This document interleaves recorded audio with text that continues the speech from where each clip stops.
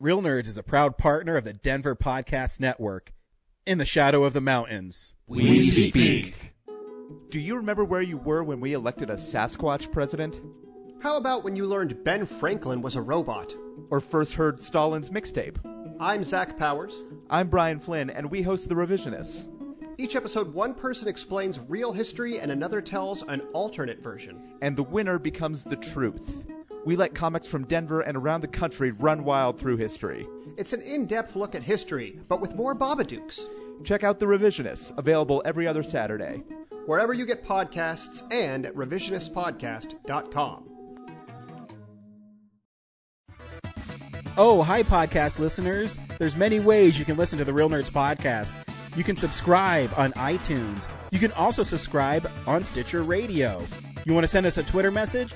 You can do that. It's so easy, at Real Nerds. Like us on Facebook, Real Nerds Podcast. You can visit our website, realnerdspodcast.com, where there'll be a lot of articles for you to not only read, but to listen to our previous shows. You can also call us, 720-6nerds5. Thanks for listening, and enjoy the show. Hi, this is Brian. No, this is my announcer voice, and you're listening to Real Nerds Podcast. Should I do this as my real self? Oh, shucky darn. Hi, this is Brian Cummings. You're listening to Real Nerds Podcast. Okay, do it straight. Hi, this is Brian Cummings, and actually you are listening to Real Nerds Podcast. Send money. And real estate.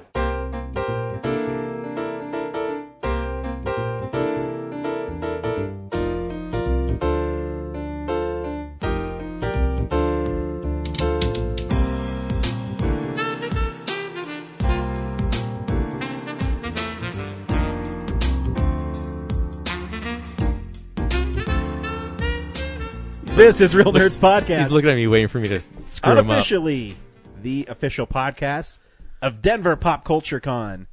I am Ryan. With me is Brad and Zach. And every week on Real Nerds Podcast, we go see a new movie and we podcast our experience of the world, except this movie is 2 weeks old. This week show is featuring Missing Link. Yep. Stay tuned to the end of the show. We will play the trailer, and then I'll tell you should see it, play the trailer, and then spoil a kid's movie. And we'll talk about it.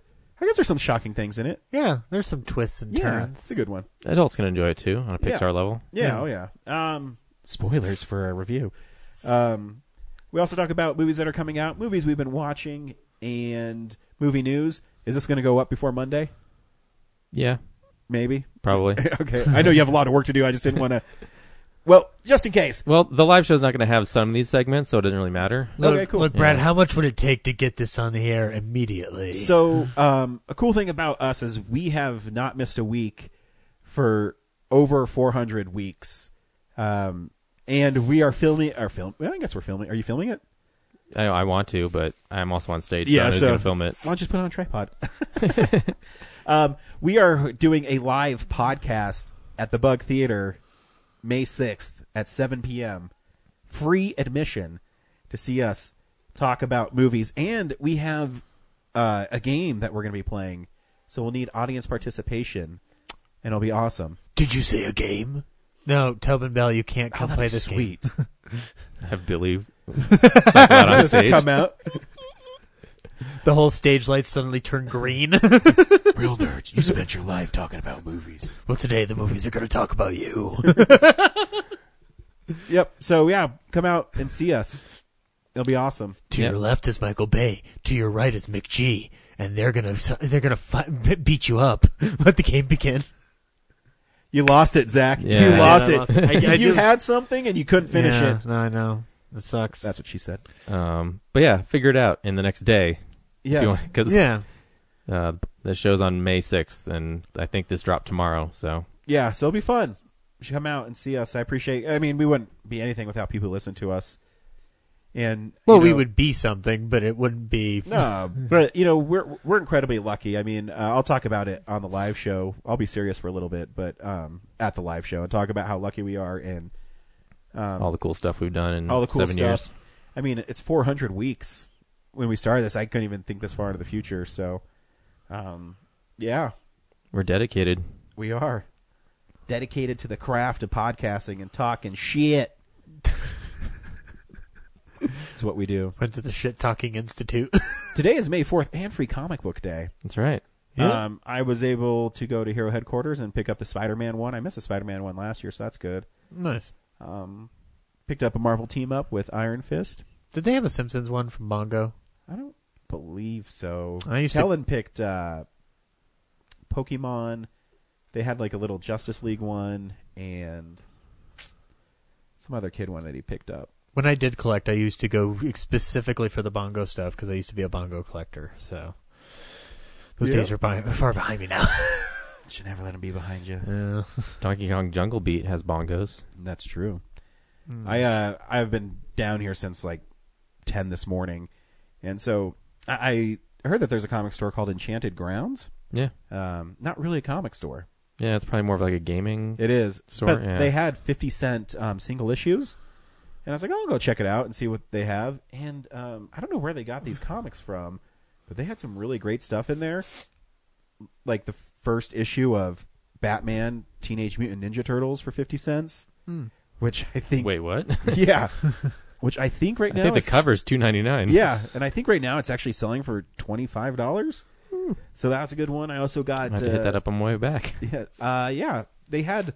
I got 1, 3, 4, 5, and 6. And I know there was more there. I can't remember which ones they are. Well, each series only has 6, so... Yeah. So they didn't have... So you're missing 2? Yeah, I didn't have 2. But I got every other one. Yeah. And they have variant covers, so there's that. No, this is just... I think it's just the straight cover. It's... I think Raphael's... Cover A, yeah. In the front corner, and Batman's kind of standing over all of them. Was it you can tell because I think the variants are all Eastman drawing style. No, they're not my drawing style. Yeah, you have the same name as Kevin Eastman. I know. It's, yeah. I think if you every time I'm in Littleton, I'm past Eastman Place. I'm like, oh. You know what? You're useless because you could have been. I could have met someone related to Kevin Eastman, and then we could hang out all the time. But no, you had to be. I tried to last year, and you other... said, and you, when I said last year on the text, hey, I should go up to Kevin Eastman and pretend to be his long lost son and get support money, and you said son's that too would close. Be... That's an obvious like, but you should be like third cousin. Yeah, it'd be like the Parent Trap. We don't look alike, do we? But yeah, so I was actually surprised. I got 14 comics and it cost me $7.54 with tax. That's really good. And because they had some Captain Marvels from the previous run, a Batgirl versus Catwoman from the Catwoman run that I would never spend, $5 for, but when it's 50 cents.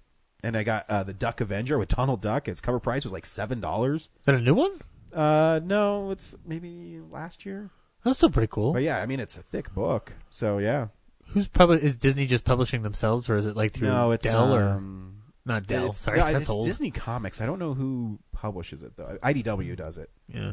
Every time I look at back issues, it's like either Gold Key or Dell that's putting it out. Oh, yeah. Or I think Dell puts out Looney Tunes. Put out Looney Tunes. They did Uncle Scrooge. I have some Uncle Scrooge ones. There you go. Okay. At Mile High, they have like a clipboard with all the numbers of the different free comic books, and you have to like sign up or like mark them off and everything. Yeah, and you have to pay money to get them too. Certain ones, you get like 3 free ones, and then whatever ones after did you go that to you Mile pay High? for. I did. Was it super busy? Yeah, I got there like 10:02, and I walked in. It was just like I want to get out as fast as possible. So I just took the clipboard. Marked off the number of the Turtles comic that they had, walked up to the counter, and then the card disappeared somewhere off the clipboard somehow, and then the guy was like, just tell me what the number is. Oh, yeah, Kellen got the Ninja Turtles one. He's starting to get into Ninja Turtles. Well, there was 2. There was like an animated series one, and then there was like the IDW one. Yeah, I made him get the IDW one. Nice. Yeah. I think the animated one is actually just from last year, just recycled, because I think I have that one already. He holds up the animated one, and you just slap it down. He's starting to get into the Ninja Turtles. It's kind of cool. Yeah. I'll say. Yeah. Got my respect. Brad, you sure he's not your son? Oh, I'm sure. Better be. My son would be a genius by now. Hey, my kid's smart. He told me to fuck off today. And he wanted to poison you. Yeah, he did. So yeah, Free Comics Day was fun. Sweet. Yeah, I was actually surprised at Heroes Headquarters when I got there like at 10. The line was really long. Oh, really? Yeah, Wasn't like when I a was couple there. hundred people. I think it's funny you missed that. I know. I was literally right there. Batman 1000. I wanted that other one where it's like a bunch of Robins on it. Oh yeah, who did that one? Gosh darn it! I got the Steranko one. I mean, it's cool, but I wanted the Bruce Timm one. Yeah. I don't know how I missed that. Was it next? It had been next to the Batmans. All the Batman or Detective Comics 1000s were like right next to each other. So Sometimes they had 4 of them. It was cool. Today we went to a park afterwards, and he was playing, and he got this ball. It has these. It's like one of those rubber balls, but it had spikes on it, and he said, a Mad Max ball. Yeah. Well, he's saying it's from Mario because I forget the name of the enemy in it, but it's the little lizard guy who opens up his mouth and goes, "Meh," and it's like a mace, and he throws it at you. So he's kept on saying, Birdo? No, it's not Birdo. It's Birdo goes bow. Yeah. Oh, I guess you said Mao. Sorry, I was texting your wife. Yeah, that's fine. So he got that, and so my wife was texting me because I was telling her about this lady whose son's name was Ashen, and she's wearing patchouli.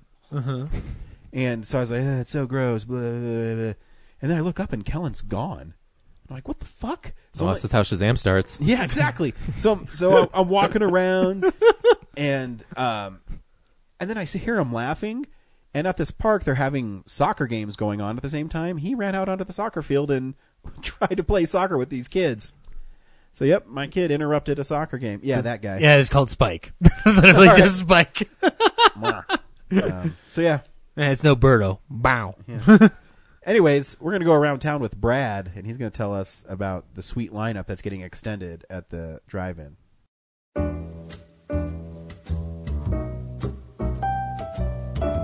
Hey, film buddies, follow me around Denver.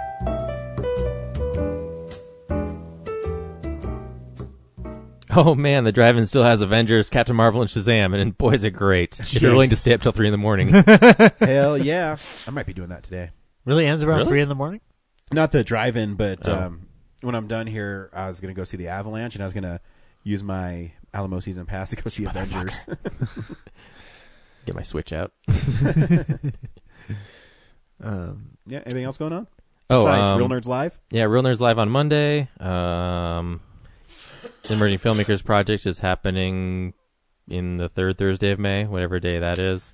Did we find out our our Denver Pop Culture The Con 3rd date? Thursday is May 16th. All right, there you go. Watch some local films. Yeah. Yes. Oh, that's right. We do know what our Denver Pop Culture Denver Pop Culture Con panel is actually on a Saturday at 5:30. They did not say what room yet. So I'm guessing it's 502. That's the Real Heroes rooms. It's a broom closet. Yeah. But either way. No, fuck no. Our room last year was huge. Yeah. They And learned there their was lots of lesson. people- no, there's lots of people there last year. That's probably why they gave it to us. I'm not making that up. I'm being serious. No, but he texted us and he's like we're up against the Back to the Future That panel. was me. Oh. Yeah, Ryan made that up. Yeah, I don't really know. What Oh, I time thought it the was. whole schedule was out. So, But I'm No. talking. That's probably the biggest one on a Saturday night. Seems Christopher Lloyd and so I got sent home on Wednesday because I was so sick. oh, Yeah. sorry, bud. So that's why I keep on coughing. Stop licking doorknobs, man. Well, I can't help it. Actually, it's when They're delicious. Sorry, car door handles. When I arrest meth heads, I lick their hands and it just fucks you up. Yep, it's meth. Yeah. Speaking of which, Zach, do you have any meth in the house? It's the only way to be sure.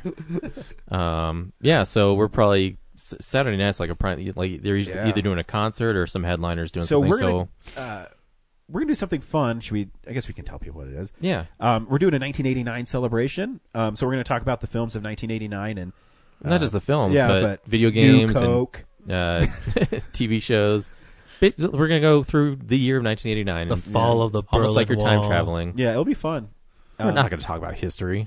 Brad will put CNN together covered that. something visually Yeah. that we can do that we won't get in trouble doing. Yeah. Yeah. I still like just having the movie posters you already made for Film Explosion in 1989. That'd be good. Yeah, I'll put that up. I mean, there's like 6 of them, so. The Yeah. premiere of The Simpsons. That's gonna be fun to talk about. man. The Ninja Hey. Turtles arcade game. Ryan, don't have a cow. That brings back so many great memories. Yeah. Get bent. Yeah, we're just going to take a stroll down memory lane. Yeah. We should treat it like we're getting into the DeLorean and taking Hell everyone in yeah. the room back to the future. Hell yeah. Have a cardboard DeLorean. I might go to the thrift store and buy some 80s clothes, like a Ooh. windbreaker and shit. Would you try to go Wear too tight appropriate at the same and be time. like more like mid, like like in between the 80s and the 90s, because like 89s were kind of stuff. No, I'll just watch Back to the Future Part 2 and all. Oh, you're gonna literally do that? Okay, never mind. That would be fun. We should dress up like 80s style. Totally. Yeah, rad. It's happening. Tubular. Um, Freeze. Yeah, so that's what's going on around town. Nice. Movies are coming out on Blu-ray in a segment we call Stuff We Might Watch on Blu-ray. DVD releases and Blu-rays. Got a lot of 4Ks coming out this week. 4K. But I'll start out with the new releases. The Lego Movie 2, the second part. You can get that on 4K Blu-ray, and looks like there's a cool steelbook here of the... I don't have the urge to get it right away, though, like the first one. Neither do I. I don't know why. It's Lego a good movie. 2. Yeah. That's still a fun movie. Yeah. And then the Prodigy, sorry. The horror film from 2019 from Orion. You can get that on Blu-ray. They Shall Not Grow Old is getting a Blu-ray release. What is? They Shall Not Grow Old. Okay. The Peter Jackson documentary. They said they shout out girl. Yeah, that's what I said. Wait, what? They Shall Not Grow Old. Thank you. Yeah, I do want to see that one. What Men Want with Kevin with Taraji P. Henson and you can Ryan's that. version of the movie's 30 seconds. And scene. I missed that whole thing, so I'm sorry if I didn't respond. But you can pick that up on Blu-ray and 4K. Black Hawk Down, Hannibal, Hellboy 2: The Golden Army, Backdraft are all getting 4K releases, along with the big title of the 4K week, Forrest Gump, which is also going to be coming in a steelbook, I guess, from Best Buy. So yeah, if you want to pick those up, you can. Well, we know how you feel about Forrest Gump, so you won't. I might still get it, even though I like the movie. I don't hate it. The key word is like, not hate. Didn't get that from you. Yeah, well, you can listen to words or not listen to words. Not listening. Kino Lorber is putting out Broken Flowers, the Jim Jarmusch film with Bill Murray. Ryan, you excited about his zombie movie? It looks fun. Like, okay, so it looks funny, but the font and the graphics make it look really cheap. Did you see the production company copyright at the bottom at all on it? Nope. It says Image 11, which Image 10 is Romero's company, so it's a nice little homage. Also, I just want to see Adam Driver and Bill Murray beat up zombies. So Yeah, I'm totally there. Yeah, I mean, I'm down, but Yeah. you know. Yeah, I don't know. I saw The Limits of Control, and I was like, I don't think I like Jim Jarmusch movies. Oh, I'm Even sure if they're you zombie movies. Dead Man and Ghost Dog are really good. Shout is putting out Blaze, which is an Ethan Hawke movie that kind of came and went, but it got like really good reviews at a festival. So he directed it. So if you want to check out Ethan Hawke directing a movie, you can do that. Javier Bardem and Penelope Cruz made a movie called Everybody Knows. You can pick that up. Everybody doesn't know. I've never heard of that movie at all. Well, it's foreign, so of course you didn't. And then Kino's also putting out Rhinoceros, which is a Zero Mostel Gene Wilder movie I've never heard of, so I'm gonna have to check that out. And also from Kino Lorber, The Man Who Haunted Himself, and the cover is a picture of a man, and behind him is himself, but green. That's terrifying. I know, exactly. It just makes me all sorts of scared. And yeah, looks like that's about it. There's just a bunch of reissues of stuff. And, oh, guys, Kino Lorber is putting out Swing Vote, the Kevin Costner movie. Nice. That's actually a kind of cute movie. I think I saw it once when it came out. I don't remember it that well. But, yeah, anyway. Pick those titles up this week. Yeah, I got sent home sick on Wednesday. I was so sick, and I tried to work, and I call into service, and I pulled into the station, and the sergeant came out, and he said, "Stop, go home." And I said, "Your move, creep." I got No, I want to serve my city. Yeah, I'm here to help. But on Wednesdays, we actually have extra help on. So I was like, okay, I'm going to go. If I barf on the criminals, they'll stop faster. And I made it home, and Kellen was sick, so he stayed home, and Laura went to the gym. And when she got home, I said, I'm just going to go lay down for a little bit. It was about 10:30. I woke up at 3. And I had such a bad fever. What day is it? It was so bad. Are you still sick? Or? Oh, yeah. Oh, okay. I'm still really sick. Great. You're not gonna get called in on Monday, do you think? No. Okay. No. You're not gonna be sick on Monday. I might be sick, but I'll still show up. I had to be told to go home. I was still going to work. But I also had like almost 200 hours of vacation time, so I was like, no, I'm not going to stay. I don't need a gun, Chief. All I need to do is cough on the victims, and they'll And automatically I had to get work sick. Thursday, so I really didn't even have tons of hours. Stop running or I'll cough on you. No, my job, it's really not smart to show up sick and not being able to function Impairs your properly. judgment. Yeah. Yeah. Have I to mean, have your wits I about could ya. have done it. I mean, I had a fever and I felt like dog shit. I could have done it, but when the sergeant he told me to go home, I didn't argue. I said, "Yep, see ya." What kind of fever did you have? A cat scratch fever or a jungle fever? Punch Probably Zach in cat the face. Because my throat still hurts, and There you go. yeah, I don't sound too sick anymore, but it's pretty bad on Wednesday and Thursday. Always good to know what kind of fever you got. Yes, Yeah. but yeah, no, I have off tomorrow and Monday, but then I work Tuesday and Wednesday, have off Thursday, then I work 7 days in a row, so I could have these 2 days off. But what are you gonna do? There you go. Well, as long as I don't get boogie fever from your illness, I'll be fine. Mm-hmm. Although I would love some boogie fever. Got to boogie down. Anyway, that's Blu-rays, guys. Boo. Yeah. Real news. It's real news. We had sad news. Can we talk about the sad news first? Yes. Peter Mayhew died at 74 this week. Yesterday or the day before? Yesterday? Yeah, No, the day before maybe. day before. Yeah, but age 74, man. Yeah, he was pretty sick. But what a cool dude. I mean, you want to say you've met him.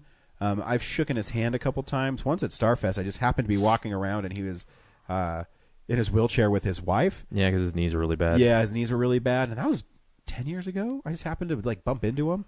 I think it's like when we first started the podcast. Yeah. We went to that Starfest. Yeah, I just happened to bump into him, and then I bumped into him at Denver Comic Con one time, and last year I did Giannis. He knocked him over. Yeah, I did. I really messed him up. And then last year I did Giannis. Suotamo. Yeah, I couldn't remember his last name.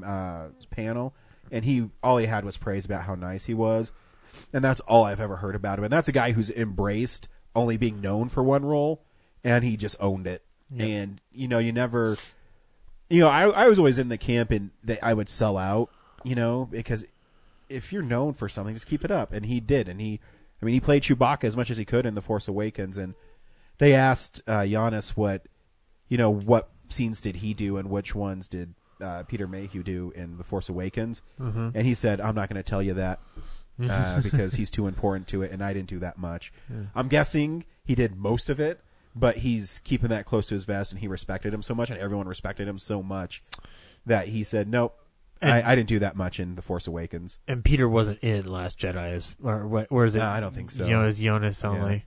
Yeah. But there was a lot of outpouring of love. Harrison Ford said, I think the sweetest of it, because I guess they were also co-pilots together in the planes that they would all fly. Obviously, he wasn't in the one that Harrison Ford crashed, but whatever. Harrison Ford crashed a plane and walked away. I know, exactly. He's a badass. The quote is, Peter Mayhew was a kind and gentle man, possessed of great dignity and noble character. These aspects of his own personality, plus his wit and grace, he brought to Chewbacca. We were partners in film and friends in life for over 30 years, and I loved him. He invested his soul in the character and brought great pleasure to the Star Wars audience.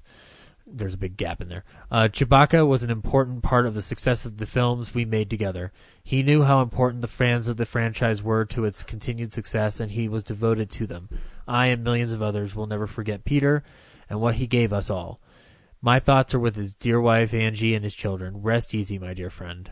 And he's right. I mean, he never had any Fuzzball. lines. That was the last part of it, Fuzzball. But people loved that character just by how he could act with his body. Mm-hmm. And that's a huge props, because that's hard to do. Especially, I don't know how much that costume weighed, but. And I tend to respect actors more often than not when they've dedicated their time to playing one role so well that it captures an audience so much. Like, you know, I love like big actors and whatnot, but like people who like play similar characters or like stick in a trope and whatnot, like they're so committed to it. Like whether they want to be there or not, like there's more something there to love about it. And Peter Mayhew, you know, he played that role for so long, but like, you know, like it never seemed to bother him. Like, I mean, cause he wasn't like, it just like, he made you believe a giant fucking teddy bear walked around and like fucking like drove a starship, man. Like it's fucking awesome. Yeah. And like, I mean, Wookiees are real, and I know that because Peter Mayhew showed me they were real. Yeah. So, 74, man. He will be missed. It's sad. Yeah. We had to lose one more Star Wars cast member before Rise of Skywalker came out, which sucks. 3 down, 3 to go. Just kidding. I want to hear Mark Hamill in his Joker voice say, "I wonder who will be next." We also had the passing of a great director this week. John Singleton passed away at a very early age from a stroke, which sucks. You know, if you didn't know who John Singleton was, he directed Boys in the Hood and earned an Academy Award nomination for directing for that film. And he is still the youngest nominee in that category to this day. He also did Rosewood, Poetic Justice. Later on, and he did a lot of commercially bent films like Four Brothers and Too Fast, Too Furious. I love Singleton. Rosewood and Boys in the Hood are still great films to watch. And he did another film called Higher Learning, which is a little underrated in my opinion. But he was a very talented director, a very unique voice. And he had been working a lot in television lately, mainly working on Empire. So it sucks. Like, you know, check your fucking blood pressure, people. Like, we can't lose any good artists to fucking strokes anymore. Like, we lost Luke Perry earlier this year. So, but yeah, Singleton. Like, you guys fans of Boys in the Hood or? Yeah, I don't mind I don't think I've seen any of his stuff. You might want to check it out. Rosewood's really good. Rosewood's very interesting because it's based on a true story, but it takes some liberties to tell a broader story. So, anyway, I'm going to brighten things up with some news. Hey, California is going to make May 4th officially Star Wars Day. Yeah, I heard that is actually official now. Yeah, so there you go. Yeah. If we could just do the Star Wars. Now, if we could just make that nationwide, be great. Heck yeah. Yeah, you know. We've got a trailer for Sonic the Hedgehog, and then the internet blew up again, as it does. This one, he looks weird. Yeah. I mean, I don't Too much care. realism. Yeah, I don't care that much, but Yeah. he didn't seem to fit in the... Actually, I was more offended by the music they chose. Yeah. The trailer. And just the world doesn't seem like Sonic. Yeah. Like it's not there's the a funny jungle, green meme zone or going nothing. around right now with James Marsden, with him talking to Sonic in a pickup truck, and then below it's him talking to the Easter Bunny in a pickup truck. Yeah. It's basically the same shot. I- Poor James Marsden. Oh, because he did Hop. Yeah, I didn't see that until after I wrote a status on Facebook, which is just like, this will be the second time he's driven around with a CGI creation in a car, and I just know now that within the next 10 years we need to have a third one to perfect the James Marsden drives with fictitious characters in cars trilogy. Yep. Like, it's going to be an unofficial one, you can Guess box it up. quit X-Men for Superman. Yeah. James Marsden's it seems like a nice man. James Marsden. Yeah. Just saying he... No, made I don't that know. career It's just like I choice. feel bad for him a little bit, you know. But like, hey, you know, a gig's a gig is a gig is a gig. But funny you should say that it looks strange and weird. This Sonic fella. Apparently, the internet said that same thing, and the director said that they're going to redesign the whole damn character. So, with the hashtag "gotta fix it quick." Yeah. So Some private artist did it already, and it looks way better. okay, So all right. hopefully they just throw him some cash and take his design. We have too much power as fans on the internet to change things. Well, I mean, if you have the ability to and people don't like it, might as well change it so people like it. I agree. Because I mean, how much is that movie already? I'm guessing it's probably $100 million already. Right. Does Jim Carrey still take a $20 million price tag? Probably. Yeah. Probably to be in that movie, I'd say he would. Yeah. Which, And you know he's just going to choose scenery. yeah, but that's what he does best, and he does it well. But like, I don't know Debatable. this trailer did not sell me on him. Oh, no, I'd almost rather. I like the one where they're shooting all the missiles at him and he's waiting for him. I thought that was pretty creative. Yeah. We'll see. Yeah. Ryan, did you like the Collector movies? Yeah. We're getting a third one. The second one's really good. I know the collection. Yeah. It's really insane and messed up. That nightclub scene's fucked up. Yeah, it's awesome. Well, we're getting a third one. I'll watch it. What's his name? Josh Stewart, who played Arkin in the series, confirmed it with a tweet of the poster. It just says the Collector 3, except the E in Collector looks like a 3. I know, it's adorable. I was thinking that's You like couldn't the exact see thing before that, you said it. Listeners, but Brad rolled his eyes really loudly. I rolled them so hard they almost fell out of my head. Is this the Photoshop thing sketch from Saturday Night Live all over again, where you're making fun of the Avatar font? This? No, not you. Like you're rolling your eyes because like it's just Photoshop bullshit. Sure. Because that's what basically this poster looks like. It's the same image from the first poster. I think that title needs to be changed, though. I don't like the Collector 3. I'm sure it will because it goes the Collector, then the Collection. And then what is this? The Collected. The Collect. God, do I have to think of everything? My friend Luke suggested the Collective, which I was just like, ooh, a cult of collectors. But yeah, Mark Dunstan's returning to Because I always direct think, it. too, so the new, when they make a new Friday the 13th, it's the 13th entry. I think you should just call it the 13th. Ooh, I like that. 13 the 13th. Just the 13th. The final 13th. The 13th going on 30. It's Jennifer Garner versus Jason. So yeah, and like I said, everybody's returning for it. So, but no word if it's theatrical or VOD. I'm guessing VOD because it seems like that franchise didn't hold any water at the box office. When the collection came out at the theater I was working at, it was dead every screening. Like I'd maybe have one person there a day. Trailer's garbage, that's why. Yeah. Movie's good. Yep, I agree. Anyway, Ryan, I don't know how I feel about this. Someone's remaking Charlie Chaplin's The Kid as an animated sci-fi film starring Jacob Tremblay. I don't know. Did you read the plot? Nope. I want to read the plot for you right Because now. when I see headlines like that, I just keep scrolling. Yeah. The Kid, an animated adventure, is set in futuristic New York City, which has been flooded and split vertically into two distinct regions. Tremblay's eponymous character is a young boy living with his mother in Uptown, a boring, artless place of overprotective safety. When he runs away seeking adventure, he winds up in the mysterious and dangerous downtown and encounters Chaplin, a robot with a human soul. Then together the two embark on adventures to discover the secret mystery behind Chaplin, while pursued by the police, the kid's mother, and a colorful cast of modern circus performers. Yeah, Nope. I'm out. Nope. If there's not a scene of him throwing rocks through a window and Charlie Chaplin has to come and fix him, I don't want it. But I mean, I at least want to know what the fuck Robo Chaplin looks like. It's probably not Robo going Hitler. That's a 1920s joke out there for anybody who knows what Charlie Chaplin looks like. They look so similar. There's a movie about it, and it's a great movie. Yep. The Great Dictator. Yeah, watch that. Pick up the Criterion. It's amazing. Watch Maybe one that. of their best releases. Watch that instead of this. And then last piece of news actually concerns one person in two different stories. Netflix released The Hateful Eight as a miniseries. And everybody thought it was the Roadshow version. Turns out it's not. Turns out it's actually an extended version of the damn movie, re-edited to operate as a miniseries under the supervision of Quentin Tarantino and Fred Raskin. So basically a bunch of articles got written about Netflix putting on the Roadshow version, but they didn't bother to watch the actual thing that Netflix posted. So there was a slew of articles throughout the course of a week that didn't bother to do any research.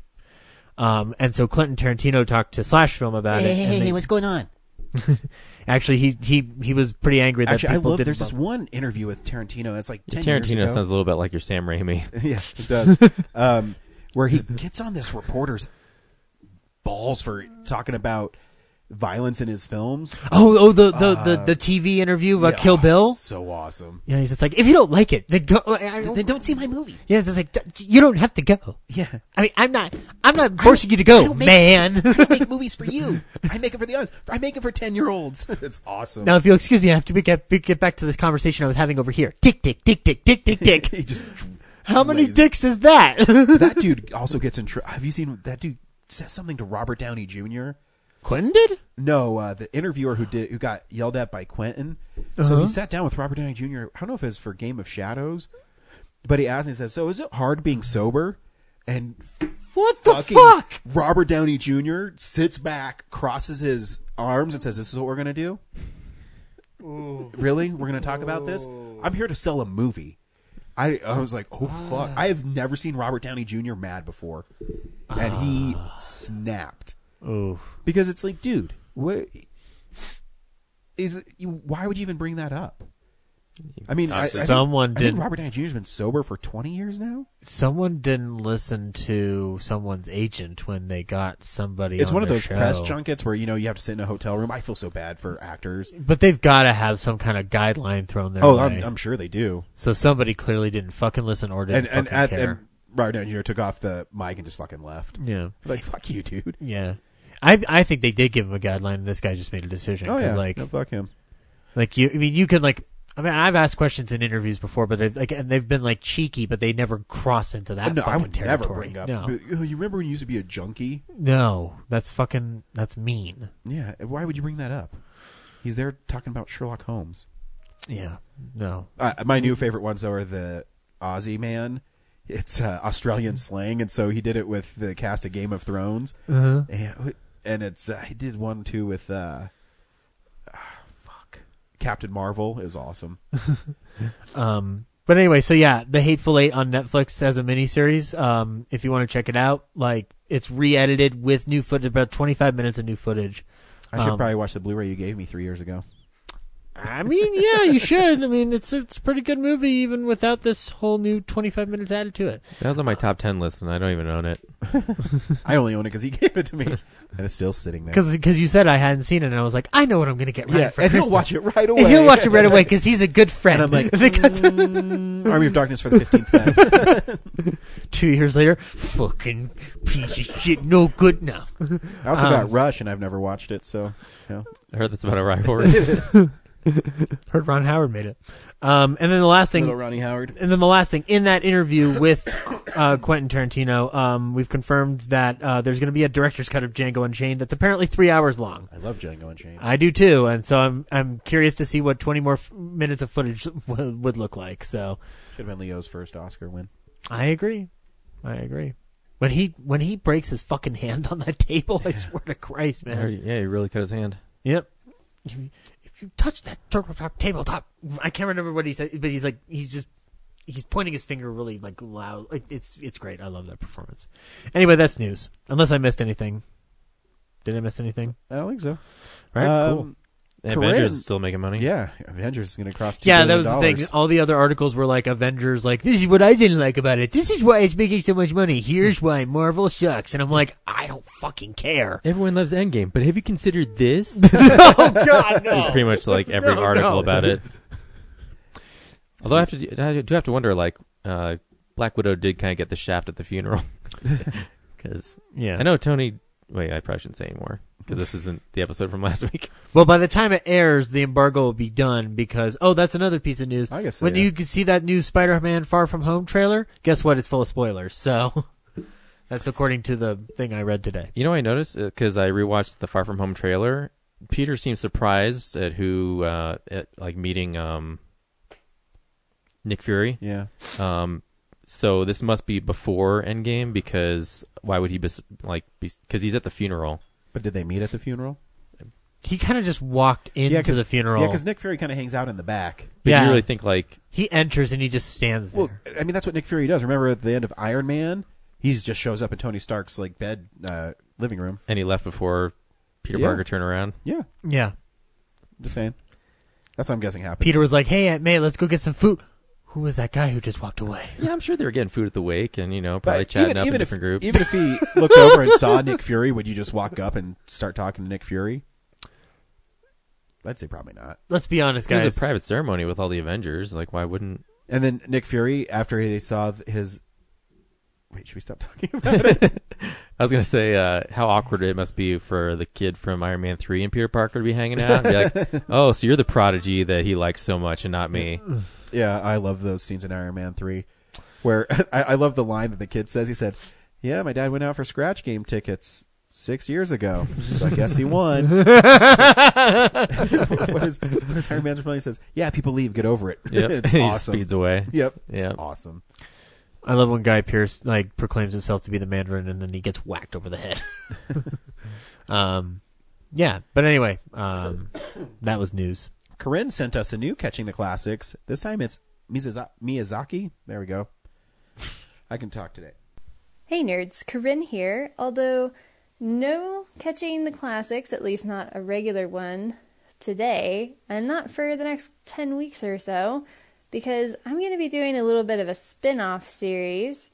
I'll explain it in a little bit, but I want to go through all of Hayao Miyazaki's films, because I've seen probably about half of them, and I would really like to watch the rest, and so I'm like, whatever, I'm just going to make a series out of it, and y'all are just going to have to deal. So, welcome to the first part of Catching the Miyazaki Classics. If you're unfamiliar, Hayao Miyazaki is a Japanese filmmaker, animator, director, screenplay writer. He has 11 full-length feature films under his belt as a director and a writer. He's written some other ones, but he didn't direct them. And he is working on his 12th right now, as I understand. So, yeah, I'm going to be going through all 11 of his movies. I'm going to be trying to go through the ones I haven't seen first, and then tackle the ones I already have seen and some of them I own at the end.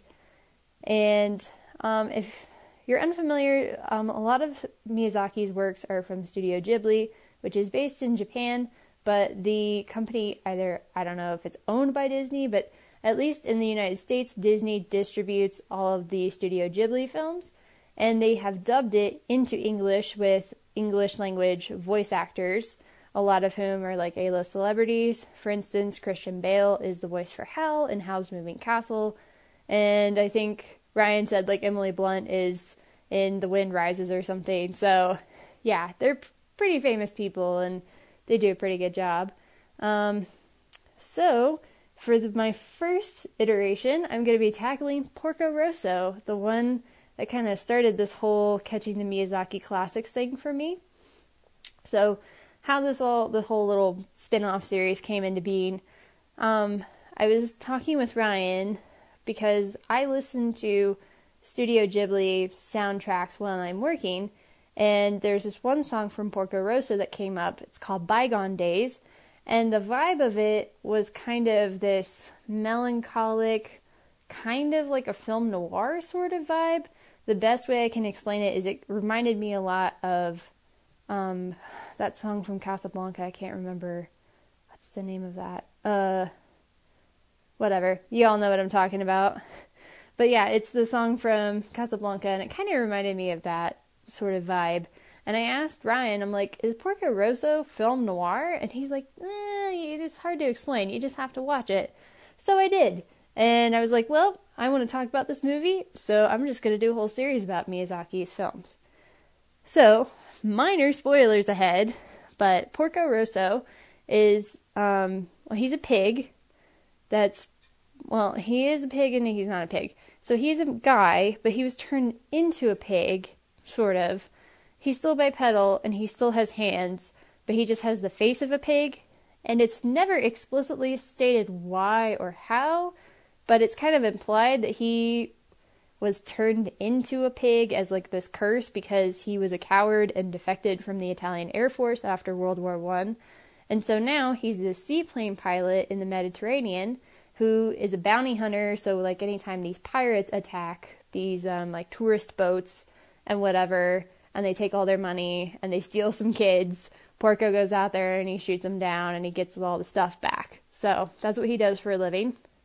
So the pirates are really upset with this. They hire this ace named Curtis to come in and kind of help them out.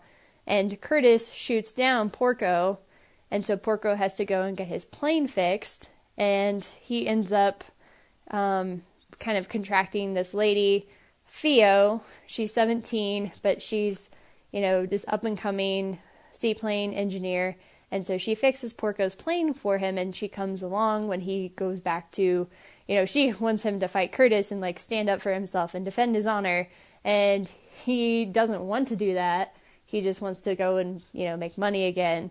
And so it ends up that they have this kind of fight of honor between Porco and Curtis, because Curtis wants to marry Fio, and so Porco kind of stands up for her, and they end up figuring it out that, if this wager, whoever loses, if Porco loses, then Curtis gets to marry Fio, and if Curtis loses, then Porco's bills that from his plane repair, Curtis will pay them.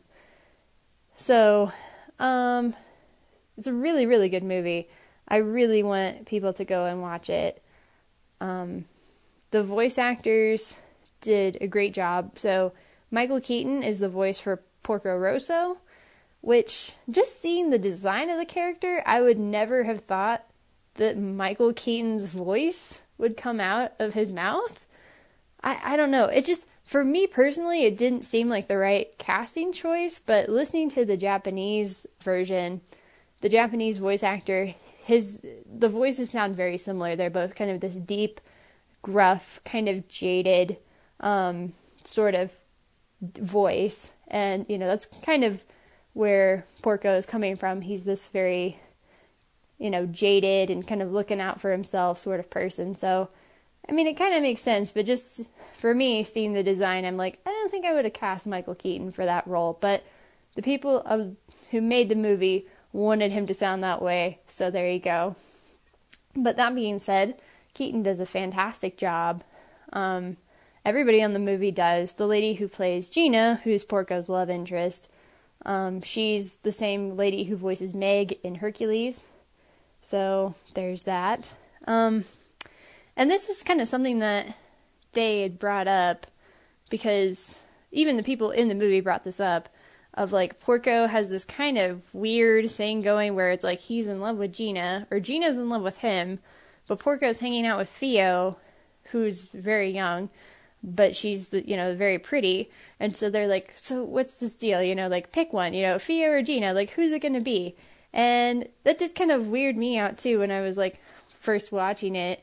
I'm what's I thought Gina was supposed to be his love interest. What's this deal with Fio?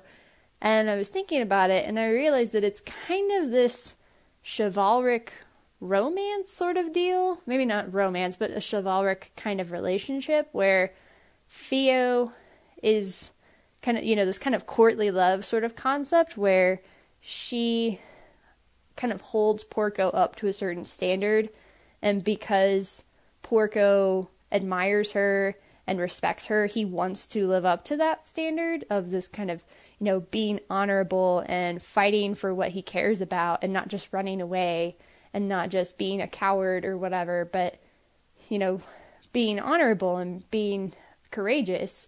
And so, and that's exactly what Porco does, he kind of becomes this sort of knightly figure where he stands up for his honor and for Fio's honor, and it's kind of this parental thing, but kind of not, and it's hard to explain if you haven't seen the movie, but that's what it came across to me as, is this almost kind of a chivalric romance, courtly love sort of deal. I also was kind of struck by the similarities. I mentioned the similarities between Casablanca's, whatever that one song is, I still can't think of the name of it, As Time Goes By. There we go. Casablanca's As Time Goes By and Bygone Days, which they play throughout the film, kind of whenever they have flashbacks and they're thinking of the olden days before all their friends died. They being Gina and Porco, because that's how they know each other, is they had mutual friends growing up. But anyway, I was struck kind of by the similarities between Porco and Rick from Casablanca. That's Humphrey Bogart's character. And because, they're both these kind of dudes who they look out for themselves. They kind of are purportedly like self-interested and self-centered, but deep down, like, they have a soft spot, and they do have this kind of code of honor that they live by, and they tend to have this kind of a chivalric kind of bent to them, where they try to help like those who are, you know, down, and like the innocent and women, and you know, kind of this like people who are, you know, traditionally considered vulnerable, kind of like that. But, you know, again, it's kind of, they're supposed to be self-centered, but they also kind of have a code of honor thing to them. And yeah, like, they don't have any kind of allegiance, and their allegiance is kind of fluid, and or just, you know, again, kind of self-serving. And so yeah, I was telling this to Ryan after I watched the movie. I'm like, I think that they meant for Humphrey Bogart to be the voice for Porco Rosso or something, you know? Like, if Humphrey Bogart had been alive, he would have been the perfect voice for Porco. But yeah. Did I have any problems with the movie? Yes. I was loving it. I was having such a great time, smiling the whole time I was watching it, up until the very end. So, again, spoilers. So the fight happens, Porco wins, obviously. But the Italian Air Force is coming in because they know about the fight. And so Gina warns everybody, and everybody leaves. And Porco gives Theo to Gina, and he's like, here, like, take her to respectable society or whatever. And Porco and Curtis decide to be decoys and, like, fly around and draw the attention away from everybody else who was there at the fight. And that's kind of it. That's how it ends. You know, Curtis says something about, like, oh, hey, your face. Like, maybe he doesn't look like a pig anymore. Like, that's the implication. But we never get to see Porco's face, whether he is human again. And we never get to see... Yeah, we never get to see anything. Like, we just get, like, a minute of Theo voicing over and just being like, and Gina and I stayed really good friends after that, and sometimes I still go and hang out at her hotel. And as for what happened to Porco, like, I'm not going to tell you. What? I just, it really pissed me off the first time I watched it. And again, I had such a great time. I was like, I have to go back and watch this again, because it was just fun up until the very end, when it ends very abruptly and in this kind of unsatisfying way. But yeah, I'm not sure. I don't know how I want to rate these movies. I'm just gonna give it like a B+. I'm gonna do letter grades instead of stars for these, because I feel like that's easier for me. So yeah, Porco Rosso, go check it out. It's really good. It's a fun time. The next one I'm going to watch is Nausicaa of the Valley of the Wind, which is one of the older movies that Miyazaki did. I think Porco might have been his third or fourth, and Nausicaa is the second one that he did after the Castle of Cagliostro. So one other quick note is that this segment has been brought to you by your local library. Yeah, you remember those things that your tax dollars pay for? They have lots of cool stuff in them, so you should go check them out. They have things like Hayao Miyazaki movies. So support your local libraries. Thanks for letting me rant about that, nerds. I promise the next one won't be so long. Bye. Yeah, I really like the Porco because I was always enthralled with the pig in a trench coat, and it's voiced by Michael Keaton. But I was talking to Corinne, and we thought that Humphrey Bogart would make a really good Porco, which he probably would. Too bad he didn't live long enough to say he can't He's be been dead for, what, 50 years? 60 years? Ryan, I'm dead, sweetheart. I'm a pig flying a plane, sweetheart. But yeah, no, it's a good movie. It's fun. Squeal is just a squeal as pigs go by. We should also mention that Corinne's going to start publishing articles on the website about these movies and probably some Blacklist stuff. So check out the website and read her articles. Fucking Blacklist, man. I don't get that fucking show. Ryan, calm down. I don't understand the goddamn appeal. Ryan, put down the knife! You don't have to watch it. He's cutting his own throat. Why is he cutting his own throat? That is the most graphic thing I've seen up close in years. Jesus. It's everywhere. I've literally had Brad, you're so covered in blood. I've literally had this series explained to me by James, by you, by Corinne, and I had no idea what the fuck is going on, man. James Spader's in jail, and he's trying to get out of jail. I watched it. I don't even know what the fuck's going on. Like, Spader's awesome, but the whole, like, actual storyline is so confusing. I'm, like, ready to give up. Yep. So. Still don't know. And I've never seen Porco Rosso or Me neither. any of the really early Miyazaki stuff. Spirited Away, though, I love. My mom and I love that movie. I've seen two of them. I've seen The Wind Rises because it's an Emily Blunt film. Mm-hmm. Oh, I like Ponyo, even though it is for babies. So Mononoke and Spirited Away are my favorites. But yeah, Ponyo's for babies. Big old cry babies. I was trying to say pussy babies. That's just weird. Careful. That's weird. You know, Brad's favorite pastime is going to screenings of Ponyo and just going, "Fucking babies," and then just running away. Yeah. This movie was made for you, baby. Little shit machine. Shut up. You know what I'm talking about. Don't play coy with me. Baby. Brad, are you getting into an intellectual debate with a baby? Yes. Yes, and I'm winning. We watch movies throughout the week in a segment we call What We've Been Watching. So, yeah, this is the stuff we've been watching. Brad, what'd you watch this week? Oh, man, more like what I didn't watch. So, I was supposed to watch Hard Ticket to Hawaii at the Alamo. Oh, yeah. That's sold out. Yeah. This story's sad. I've already read it. What? But your post about this. Yeah. Yeah. So yeah, I go, it's like an $8 showing or whatever, but it's at Sloan's Lake and it's Theater 8, which is the smallest theater they have, and it's sold out. So, just before the movie starts, two obnoxious douchebags sit to my left, and then a guy and his girlfriend, they're on a date, and they're sitting at the end of the row, but they come closer to me because I guess they got their seats mixed up. The girl is super drunk, and she is giggling at literally everything the movie's doing. So if the scene changes and it just goes to a different locale, it's hilarious. Oh, that's not funny? No. Oh, okay. And the guy totally knows that she's obnoxious and irritating the rest of the audience, but he knows he has a chance to get some later, so he just kind of... That's a tough card to play. Like, doesn't tell her to stop. He just...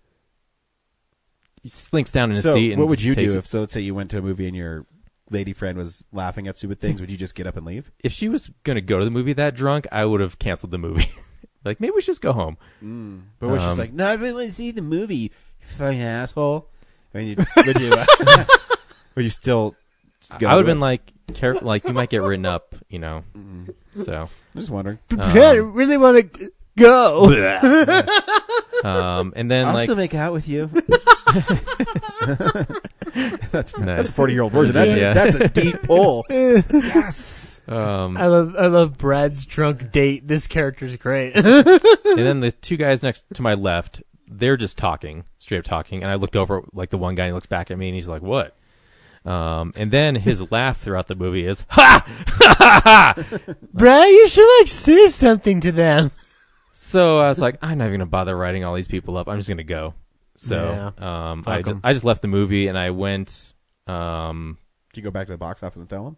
No. Well, initially I didn't. I was just so mad. Like, I can't. Like, I've been waiting forever to watch this movie. I own it. I could just watch it at home. But like, I have the chance to watch the Alamo.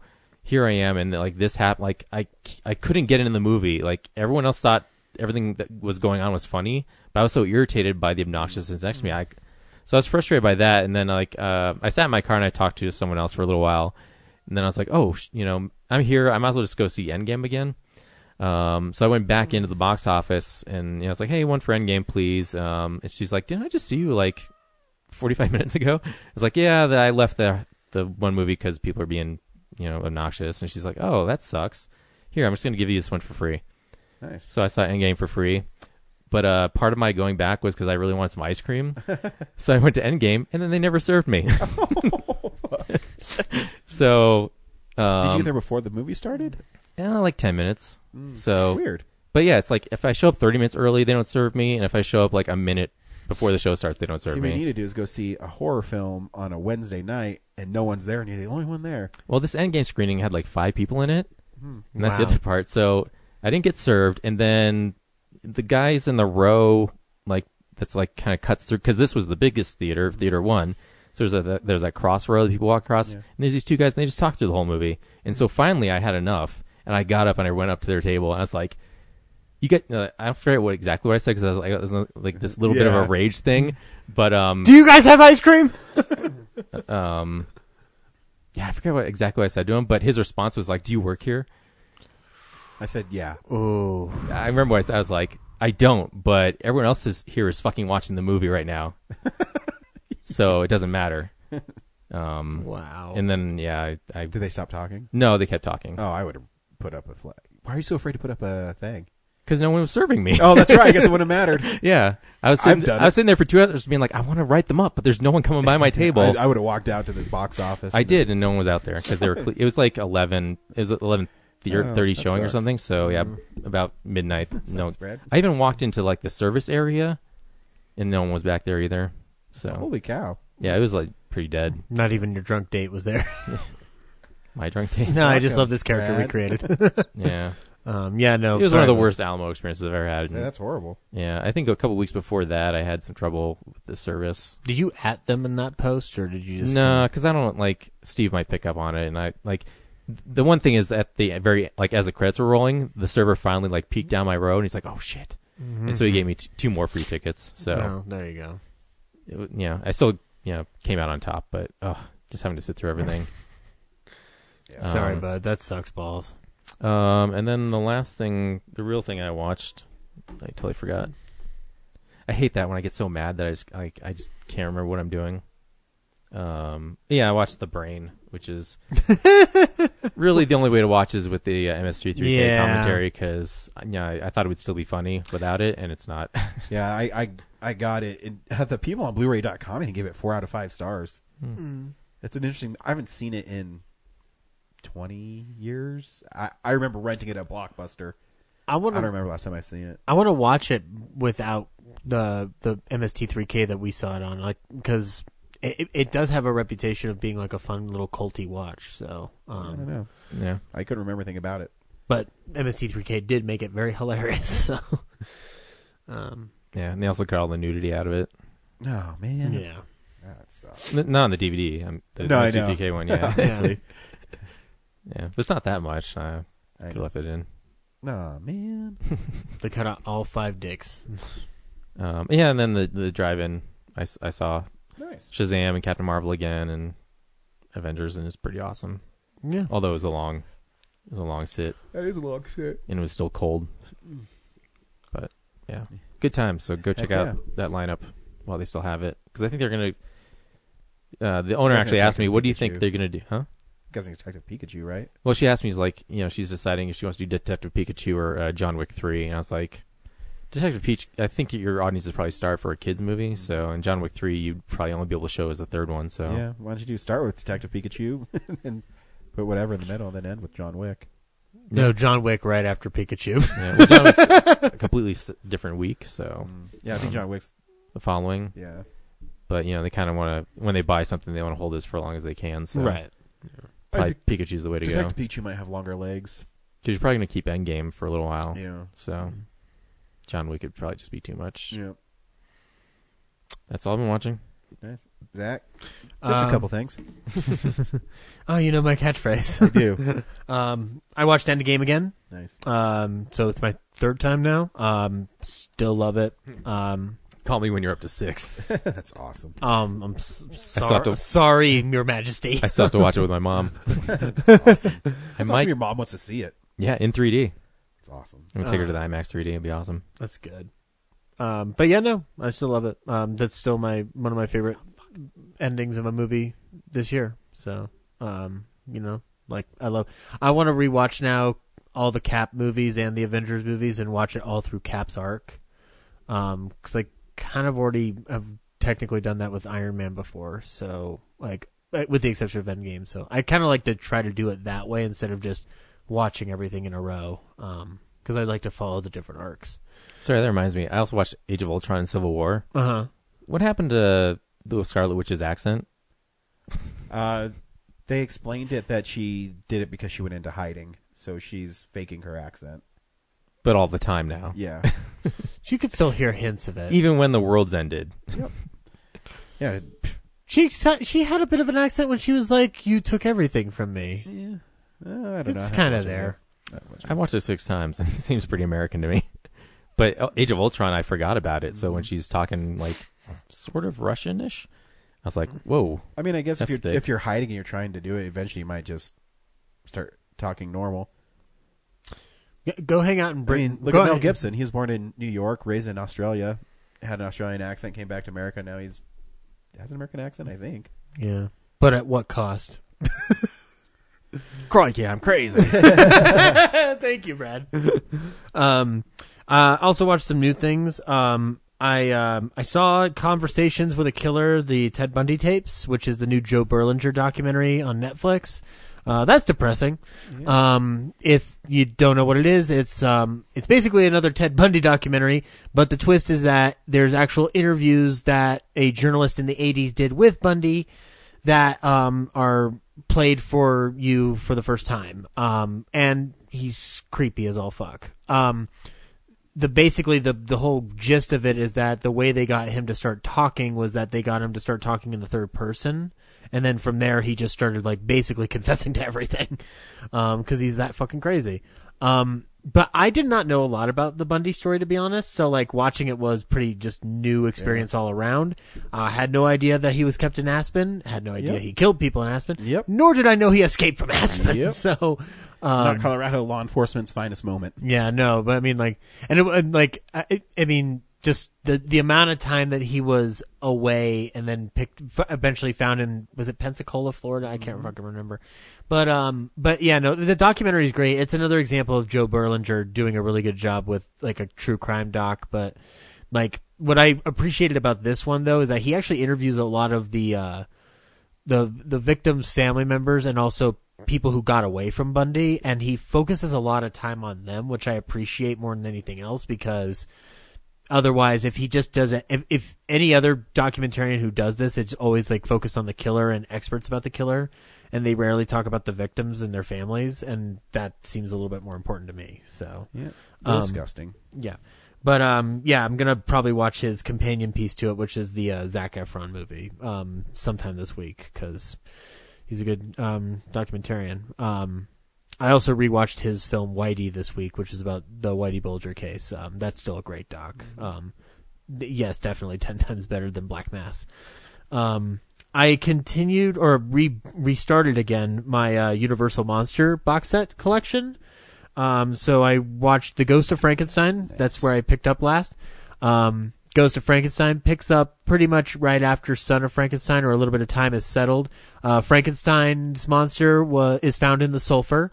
Only when he comes out of the sulfur pit, he is now Lon Chaney Jr. and no longer Boris Karloff, which, you know, sulfur pits must do great things to change a person's appearance. I should go into one to see if I come out looking like Channing Tatum. Well, you'll smell like shit, but you come out looking different. Yeah, but I'll look like Brad Pitt. It'll be perfect. Nice. But so anyway, Igor takes him out of the sulfur pit and takes him to meet Dr. Frankenstein's other son, who is not Basil Rathbone, who and they basically convince him, like, yeah, put the brain in the monster. That's a better brain and stuff. And it's actually a pretty decent sequel, like, in the grand scheme of things. But this is where I start, like, because Karloff's not there, there's obviously something different. But I think Chaney's a pretty good version of the monster. The last time I had watched this film was like years ago, and I barely remembered it when I watched it this time around. So kind of got some fresh eyes on it. And it has one of my favorite openings in this rewatch is the villagers finally do what I've been wanting them to do in this entire rewatch, which is they burn down that fucker's castle. Cause like they've waited around for like how many movies now and they haven't burnt down the fucking thing. They never learn. No, exactly. Like right? This is the smartest mob in the series thus far. Well, you burn the tapestries and the woods in the inside. Yeah, I mean, because in the first one they just burn a windmill. And in the second one, they're not really around, and actually Frankenstein's monster blows up the castle by saying "We belong dead." And in the third one, there's the villagers aren't really dead is better. Yeah, that's Herman Munster. But so yeah, it's a pretty good fun film. I think the biggest reason to watch it is that near the end, Igor's brain gets put into the monster's brain, and so Lon Chaney's walking around talking like Bela Lugosi, and he's blind because the surgery didn't work properly, so their blood crossed in a different way, and so now he's blind. We'll see how that plays out in Frankenstein Meets the Wolfman. And then I watched Invisible Agent, which I hadn't watched in a while, and I forgot how much I love this film. If you don't know this, it's pretty much the Invisible Man if he were recruited by the American government to punch some fucking Nazis. Yeah, and that's what it's definitely not a horror film. No, not at all. It's actually a comedy. It's a flat-out comedy. Yeah, it's pretty fun. You know what is funny? Quentin Tarantino should have done Invisible Agent at some point. Like, remade that. That would have been cool. Basically Inglourious Basterds, but with invisible people. Hell yeah. But it's a fun movie. Peter Lorre's in it, though, and he does play a Japanese person, which is weird, but not unheard of at that time. Ryan and I have talked this before, it's context and stuff. But it's a fun flick. Yeah, I mean, if you watch any other Invisible Man movie other than the first one, this might be your best bet. And then I rewatched Blazing Saddles and The 12 Chairs, which are two Mel Brooks movies that I love and adore. Blazing Saddles has been talked to death, so it's good. Watch it. 12 Chairs. Have you seen it, Ryan? Nope. Brad? Anybody else who hasn't seen it? It's the story of a man who lives in now Soviet Russia, who was part of the aristocratic set before the revolution. In Soviet Russia, 12 chairs sit on you. Who finds out from his dying mother-in-law that she sewed her jewels into one of 12 chairs. So he teams up with a street urchin played by a first time on the screen Frank Langella to find the chair with the jewels in it, and they have to try to beat the clock against a priest who overheard the mother-in-law confessing it in her final confession. And the priest is played by Dom DeLuise in his first role as well, or his first big role. And Dom DeLuise is great in this film. Aren't all roles for Dom DeLuise big roles? Sorry. Yes. That's actually pretty funny. Love it. But yeah, no, but it's unlike a lot of Mel Brooks films because it deals a lot with, well, one, it's not parodying anything or satirizing anything. It's just more like insane wackiness, like The Producers or even Life Stinks, where it's just an absurd situation. But I love the ending of this film so much because it like really plays into the fact that by the end of it, someone has to make a choice between friendship and greed, and the way it plays out is like oddly very beautiful. I think it's one of the most moving movies Mel Brooks has ever made that doesn't have to do with making fun of other movies. So yeah, check out The 12 Chairs if you haven't seen it. That's all I watched this week. I remember what I said to him. Nice. What about the no talking rule? Do you not fucking understand? Oh! That's nice. Were they shocked, or would they? They had a moment of shock, but then he kind of turned into that like, "Well, fuck you too" attitude, Nice. which is why he asked me like, "Oh, do you work here?" So that's nice. Yeah. Like, what's he gonna do? Like, yeah, you're right. I can't do anything, but fuck you anyway. My name's Brad. I'm a theater cop. Step in my office. Why? Because you're fucking fired. I haven't watched actually too much. I've been playing a lot of Mortal Kombat, and I've been sick. KO. And the Nuggets and the Avalanche are in the playoffs, so I haven't watched too much. I have to play Mortal Kombat because normally any other Mortal Kombat game, you kick my ass because I suck at the controls. But this one I played, and I'm actually okay at it. So yeah, they changed it a lot. It's not quite as fast. Made it easier for button mashers. Nah. I did so many brutalities just like out of coincidence. Is it just the uppercut one? Yeah. Yeah, that one's easy to do. All you have to do is last hit has to be an uppercut. For most of them. Some of them it's you have to win. I was also jaxed every time, so I'm assuming the arms that will also help. Yeah. Finish. I'm not good with jax. I'm not good with characters that are slow and rely a lot on grappling. I'm more of a Cassie Cage brawler type of person because I like to get in your face. That's why I like Kung Lao. The new character I like a lot is Cetrion. She has some pretty sweet moves. Yeah, plant lady. Yeah. I should have played Mortal Kombat when I was a kid. Should. I'm awesome. an idiot. So yeah, I've been playing that, playing the fuck out of that game. The fuck out of it? Fuck out of it. Oh God, Ryan, look at you so getting all nasty. His copy's fuckless now. Yeah. It's totally fucked. That's why I've The way you sounded like that, you're sick. It sounded like you're like it's all fucked. I've It's never a been a sleazebag voice. big Sub-Zero fan, just because he plays defensive, because he uses ice a lot and freezing. I've been more on the Scorpion side. I like characters that get after it. That's why I don't like Jax that much. He's too slow. Mm-hmm. And in this game, his jump's really weird. It's really slow and it's low. I like to jump a lot. The And metal arms are wearing him down. yeah, I like to jump a lot and get in people's faces. Johnny Cage has a lot of fun stuff. Oh yeah, Johnny Cage is awesome. Actually, he's a really good fighter in that game too. Historically, though, No, actually, they built him up for this. yeah. Well, the last 2 games he's been really good. Before that, he's been, he's been a character you can usually whip his ass pretty easily. But this game, he's pretty he's pretty deep in this game, and I like that you can add different moves to the different characters, and you can kind of custom to how you fight. That's why I really like Cassie. She has this drone with her, and when I first saw it, I said, this is going to suck, because I liked her in the last game where she would just get in your face and fight.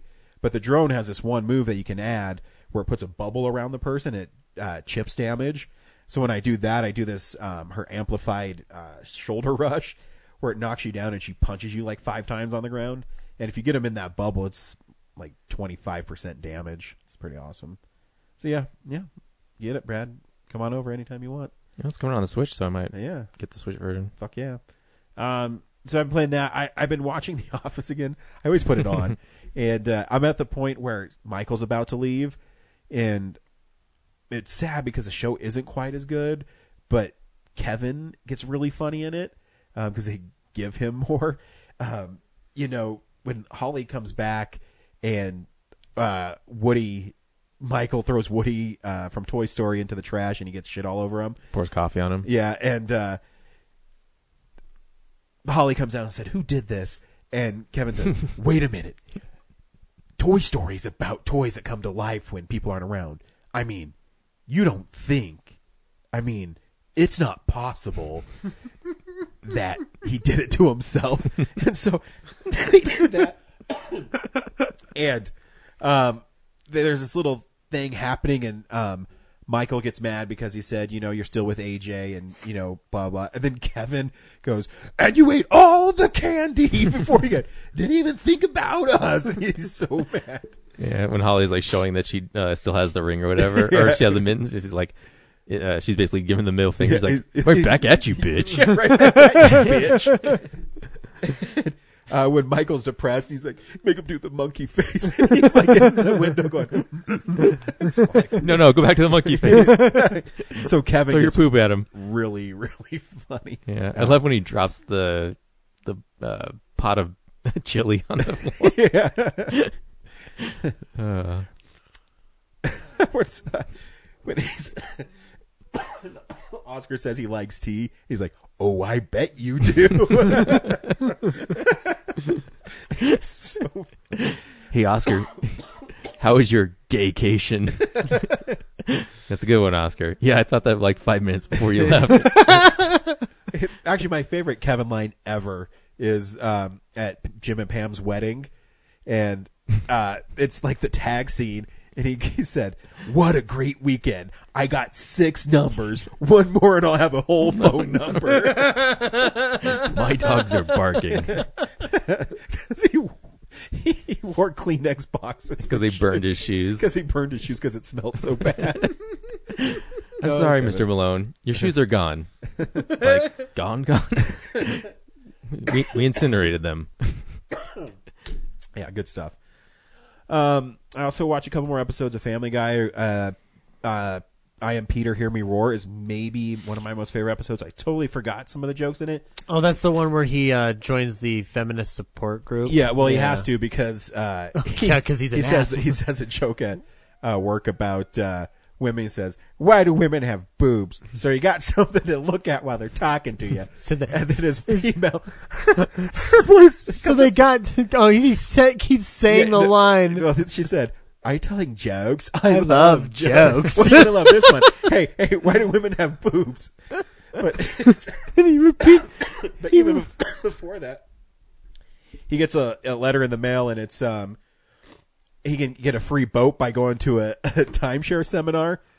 And everybody goes there to Spooner Street, and then at the end of the time seminar, he says, No, I know your thing. I want my boat. He says, you can have the boat or this mystery box. And so Peter takes a mystery box and gets tickets to a comedy club. Yeah. And then it cuts to him and Lois, and she's like, take the box. And he says, you act like that's anything I've done something stupid. Remember when I took that box instead of the boat? Cuts back and plays the same scene. A boat's a boat, but the box could be anything. It could even be a boat. It's so fucking stupid. Shouldn't we just take the box? And then as we're driving home, everybody's driving their boat on the street. Except Quagmire's doing donuts in his lawn. He's just going, all right. It's so dumb.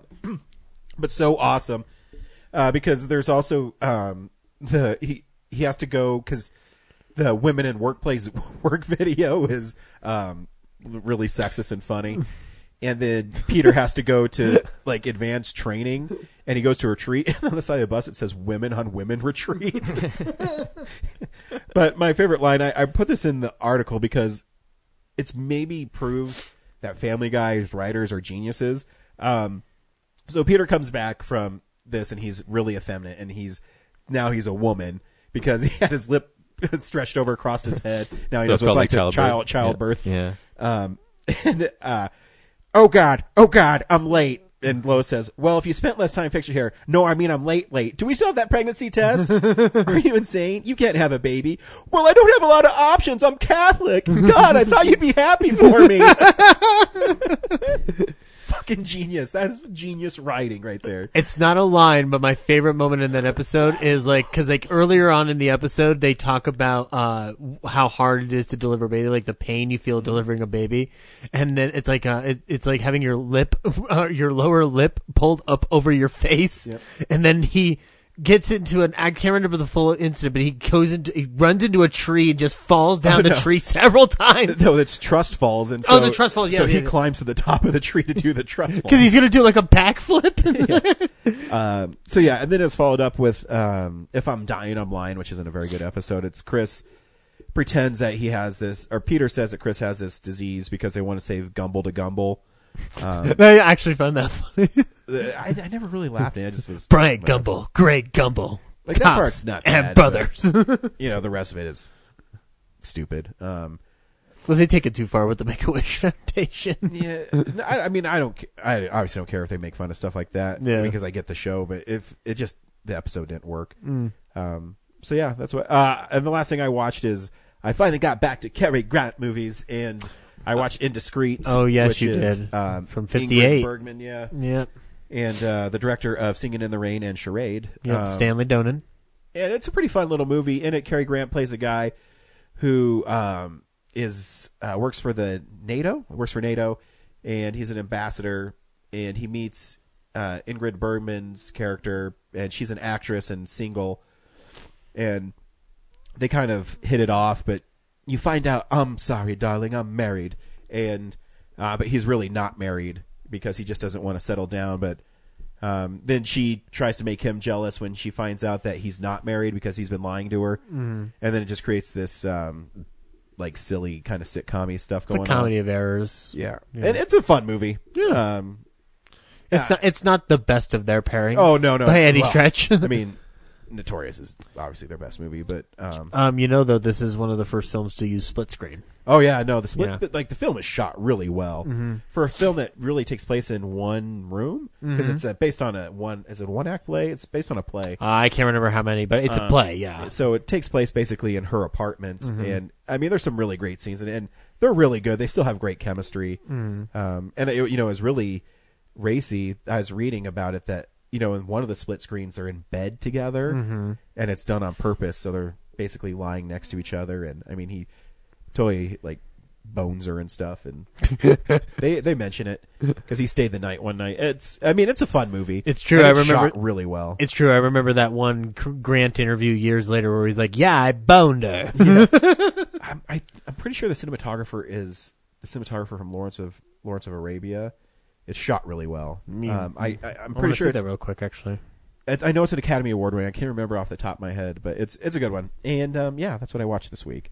Indiscreet, my 40th Cary Grant film. 40 fucking flicks, man. And I still have 37 more. If I can see them all. I think some I'm not going to be able to see because I've been digging. Yeah, but I mean, you've gotten more than I thought you'd ever get. So there's also a it's Freddie Young, yeah, cinematographer for both those movies. Yep. Yeah. And Dr. Zhivago and Ryan's daughter. Ryan, you have a daughter? Yes. And you only live twice. No, he's a great cinematographer. So I mean, if you take a film that doesn't have a lot of sets and make it interesting, there's a really great shot of them kissing on behind like a wall that looks amazing. Mm-hmm. Kind of looks like a spy thriller. There's a little bit of a silhouette there going. Yeah, it's awesome. Lovely. There's a Criterion release of a Swedish actress that was Cary Grant's first big breakthrough called Blonde Venus, and it's on Blu-ray, but it's in a box set.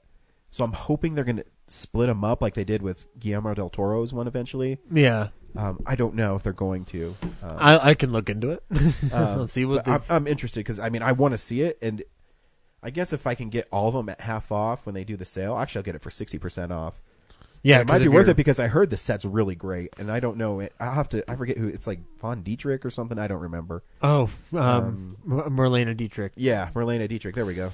Yeah, that's the Dietrich von Sternberg box set. But I heard that box set's pretty good. I want it because they cleaned up her stuff really good. And I heard Blonde Venus is great. Yeah, and those films didn't get treated well up until Criterion getting their hands on them. So, it's not to diss Warner Brothers or anything, but I guess it's the first movie where people go, "No, this guy's pretty good." Yeah, no. So I'll be interested. Anyways, that's what I watched. Sweet. This week on Real Nerds, we saw Missing Link. Brad, should people see Missing Link? Yeah, it's a good movie. Zach, should people see Missing Link? Yeah, this is one of my favorite movies of the year. Let's go. Let's go. I'll see it, guys. Let's have some fun with this joyous, wondrous animated movie that's amazing. Yeah, I loved this movie. I took Kellen to it, and Kellen loved this movie too. Mm-hmm. So it's cool to see that it plays. I can't wait so broadly. I can't wait for my nephew to get older so I can watch it with him. Yeah, it's awesome. And before we play the trailer, Hugh Jackman is an amazing voice actor. Oh yeah. I mean, I knew he was going to be good, but he's amazing in this film. Yep. Everybody's good across the board in this. We'll get into it. Yep. But here's a trailer for Missing Link. I offer you a glimpse of a legendary creature, lost in time. Neither ape nor man, but a giant. He's had many names. Actually, I go by Susan. Susan? Yeah, Susan. That is a girl's name. Yes, that's correct. It suits you. I need someone who knows the wild places of the world, and you're the world's greatest adventurer. What exactly do you ask of me? I'm lonely. I'm the last of my kind. But on the other side of the world, they talk of this creature. The Yeti. I think these Yetis are my cousins. Can you take me there? I give you my word. Okay, what is it? What? Your word. No, it's a figure of speech. Sounds good. What is it? Well, I'm on my way. We have a long way to go. We'll need a map. We're not gonna break in, are we? Climb the wall and pull me up. I'm taking my time, but I don't know where. Bravo. Thank you. Now, to find the place you belong, you'll need to keep a low profile. A monster! Oh boy, that is gonna let in an awful draft. So let me see if I understand. You plan to travel around the world to the home of the Yeti. I know the secret ways through the mountains. You see, Gamu, whatever you do not mention the chicken. No chicken, got it, zip. Greetings, Venerable Gamu. It is an honor. What's with the chicken? It will not be easy, but we will find your place. Throw the knife, Bowie! I gotcha! Shangri-La? We call it. What does it mean? Keep out, we hate you. From out of the pit. I think you might be a little too heavy. Nonsense. Now, give it all you've got. Oh, it's hard to know whose fault that was. Let's do it again. Are you always amazed that this is stop motion animation? Because it is freaking beautiful in this film. Leica's got it going on, man. I mean, it's not 100% because some of their backgrounds are green screened. Yeah, I mean, I get that, stuff. but I like them. I mean, the models alone. But the main animation from the models is stop motion, yeah. Yeah. All right, because I mean, the opening scene is stunning, where they're on Loch Ness, and oh yeah, with the water effect. I like how he's basically using him as bait. Yeah. But yeah, no, it tells the story of Hugh Jackman going off to find the missing link, and then he decides to help the missing link find the home of the Yetis. But because he wants something. He wants to be part of this gentleman's club in England of hunters or explorers. Yeah, and he doesn't want to kill the animals. He wants to prove that they exist. Yeah, and those guys are like, "Well, you're not a gentleman because the only way you're going to prove it is by killing them, and you don't belong in here." And so his life is studying these. Because they're a bunch of chauvinistic colonialists. Either Loch Ness Monster or Bigfoot, and he cares a lot about his name. Mm-hmm. And I think there's his legacy, and there's a really great arc in this where he's not a very nice guy until he realizes that what he's doing is wrong. Because he goes to America to find Bigfoot, the missing link between who's been writing letters to him. He found out about him. Played awesomely by Zach Galifianakis. It's such a wonderful, I think this is my favorite Galifianakis role in a movie. Yeah, because I love that he takes everything literally and he has to learn sarcasm. Yeah, it's pretty great. It's just such a simplistic, nice, and I know it's a voice performance, so I guess that's different from an actual performance from him. But no, I think you still have to be a great vocal performer. No, absolutely, but I could name a bunch of other Galifianakis movies I like where he's just in person. But this one in particular, he's just so, there's an innocence to his performance that I haven't seen from him in a long time, probably maybe since The Hangover, and that's not even that innocent. This is even, because it's a children's movie, it's absolutely innocent, and I haven't felt for a character on screen other than Avengers. I haven't felt for a character on screen this year as hard as I did for the plight of Link and Susan. Susan, yes, sorry. Susan and and Susan just wants to is tired of being alone and wants to find his cousins. Yeah, because he's all alone, mm-hmm. and he's been trying to find a way to get out, and it's a really charming film. And along the way, they have to find out information from Hugh Jackman's former lover, played by Zoe Saldana, who married another explorer that was his rival or his partner. I think it was his old partner. Yeah, it was his old partner. Yeah. And she's good in it too. Yeah. I like how she kind of she's basically just deciding to join them. She's not even it's not even I like that it doesn't have this whole damsel and coming there's no on romantic. Yeah, no, it's just she's gonna go on the adventure because she's recently widowed and she's bored, so she needs stuff to do too. They're all looking for on an adventure. They're all looking for their own answers on this journey, which I find more than lovable. And yeah, it just the feel of it is really interesting. It's it's not folksy, but it's and when they eventually get to Nepal and go meet the Yeti. What's with the chicken? where you learn that they don't even want him there because he's not. They're elitists. Yeah, they're elitists, and he's the bumpkin cousin basically. Yeah, and it is actually kind of a shocking turn for me and I was wondering why. I said, "Wow, they show this in the trailer," and he's just going to make it there. What I liked about it is so it's not done when that turn happens and then they throw him into the pit. It's not done in a grand dramatic fashion. It's kind of done just matter of factly. Mm-hmm. So it kind of adds to the impact of the frustration you feel as an audience member when you're because you feel for them. But and then the symbolism. I mean, at the end, the bridge breaks, and so they're the ones who are now cut off from everybody else because of how they felt and being elitists. Yeah. And then he turned around and said, "Your utopia sucks." That was one of my favorite lines. Kellen couldn't start laughing because he made fart noises. Yeah. Butts on toilets. Butts on toilets. Butts on toilets. Yeah. Coming this fall from Netflix. I heard it's going to win all the Emmys this year. Probably. Yeah. I mean, he has a song. It's called Butts and Wieners and Farts in Butts. I heard Lady Gaga helped out with it after they both collaborated on Shallow. It'd be ba ba ba ba ba ba ba ba ba ba butts and toilets. That's my Lady Gaga. My butt's in the toilet. I'm going in.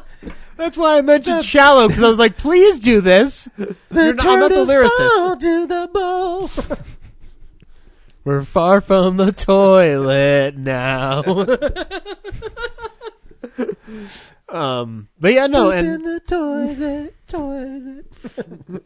but yeah, no, and the animation's beautiful, and I love how like sometimes I haven't watched every like a movie, so bear with me. I've seen Paranorman and Kubo, but they showed like some behind the scenes stuff of how they animate a scene in this one, and it's just like I love stop motion because that and like the I was time wondering whether it movies takes. never catch on.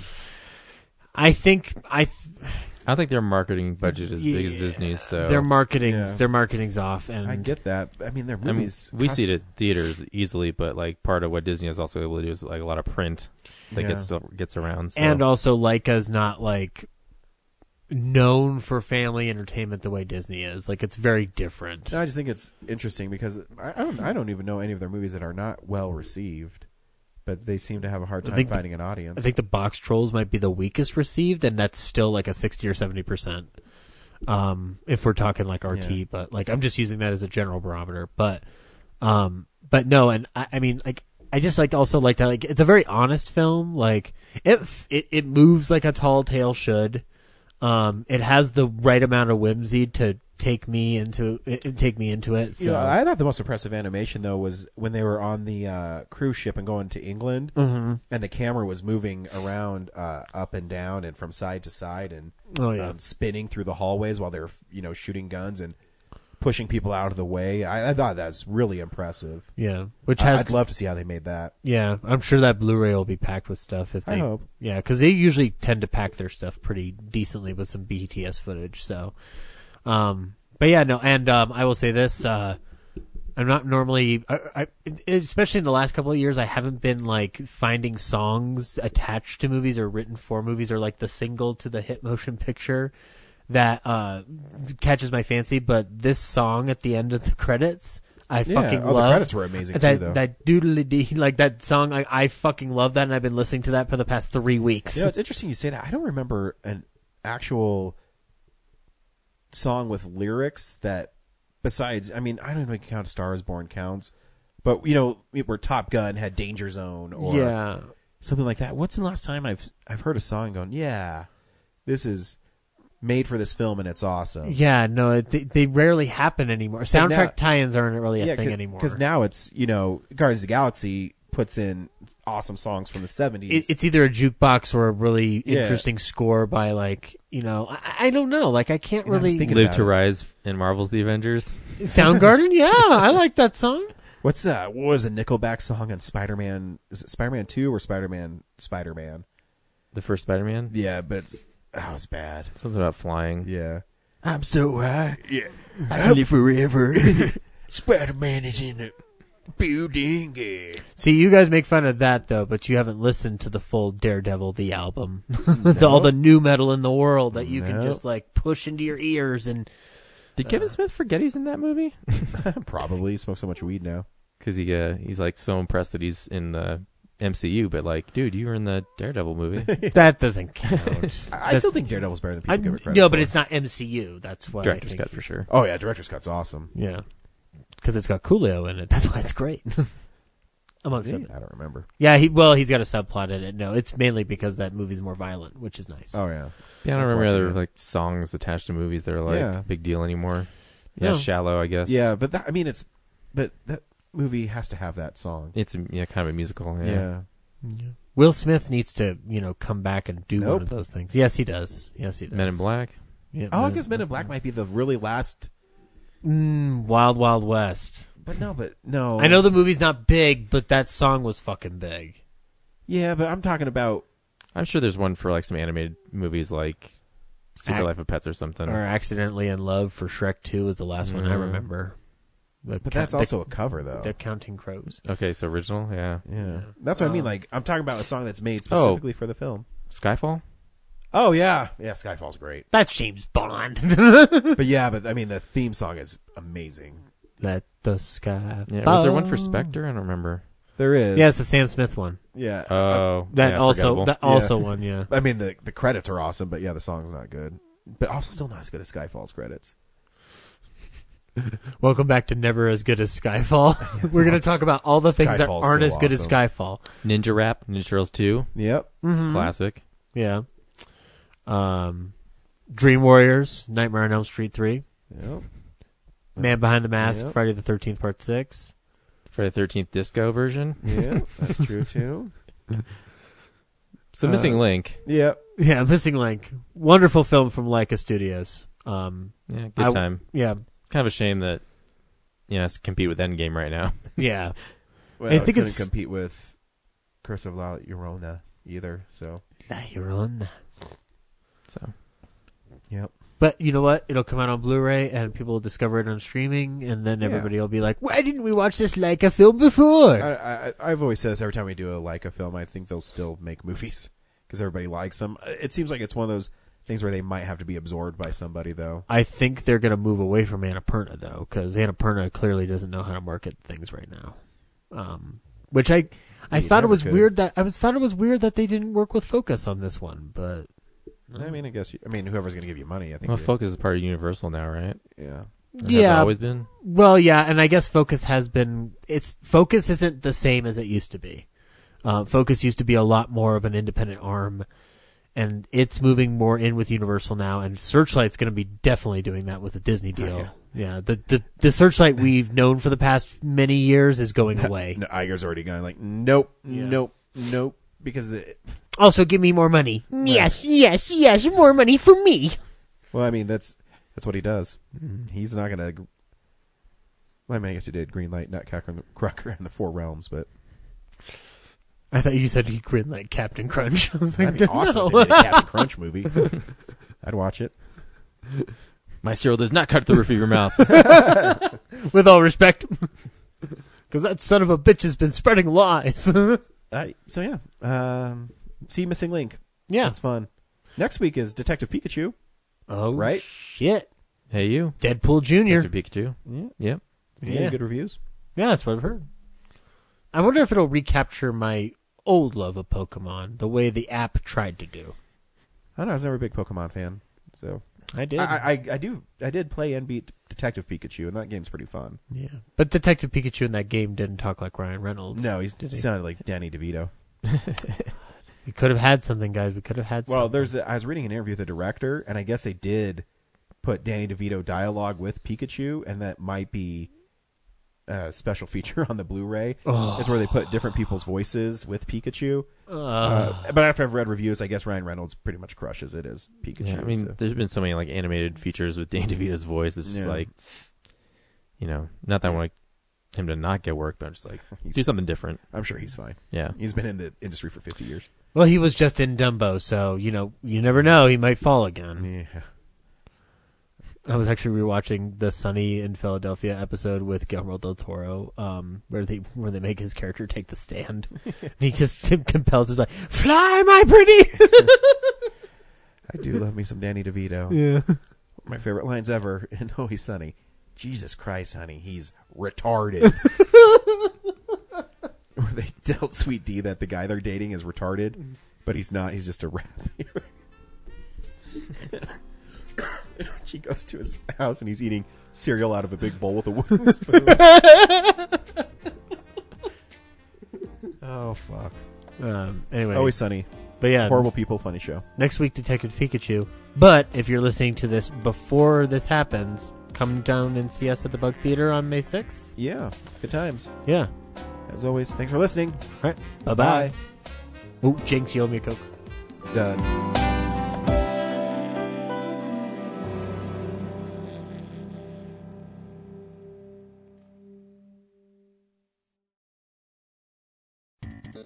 Thank you for listening to this episode of Real Nerds Podcast.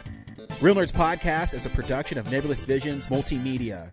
Thank you to Sparks Mandrill and Plan 9 Studios for our kick-ass theme song. Also, if you're in the Denver area and you're looking for a cool place to see movies, we see them at the Alamo Draft House in Littleton and now also in Sloan's Lake. Thank you to Colorado Coins, Cards, and Comics for supplying us with all our comic needs, especially you, Andrew. You know who you are. And a big shout out to James's mom. I'm giving you an electronic hug that you can feel through the airwaves. Thanks for listening, and have a nice day.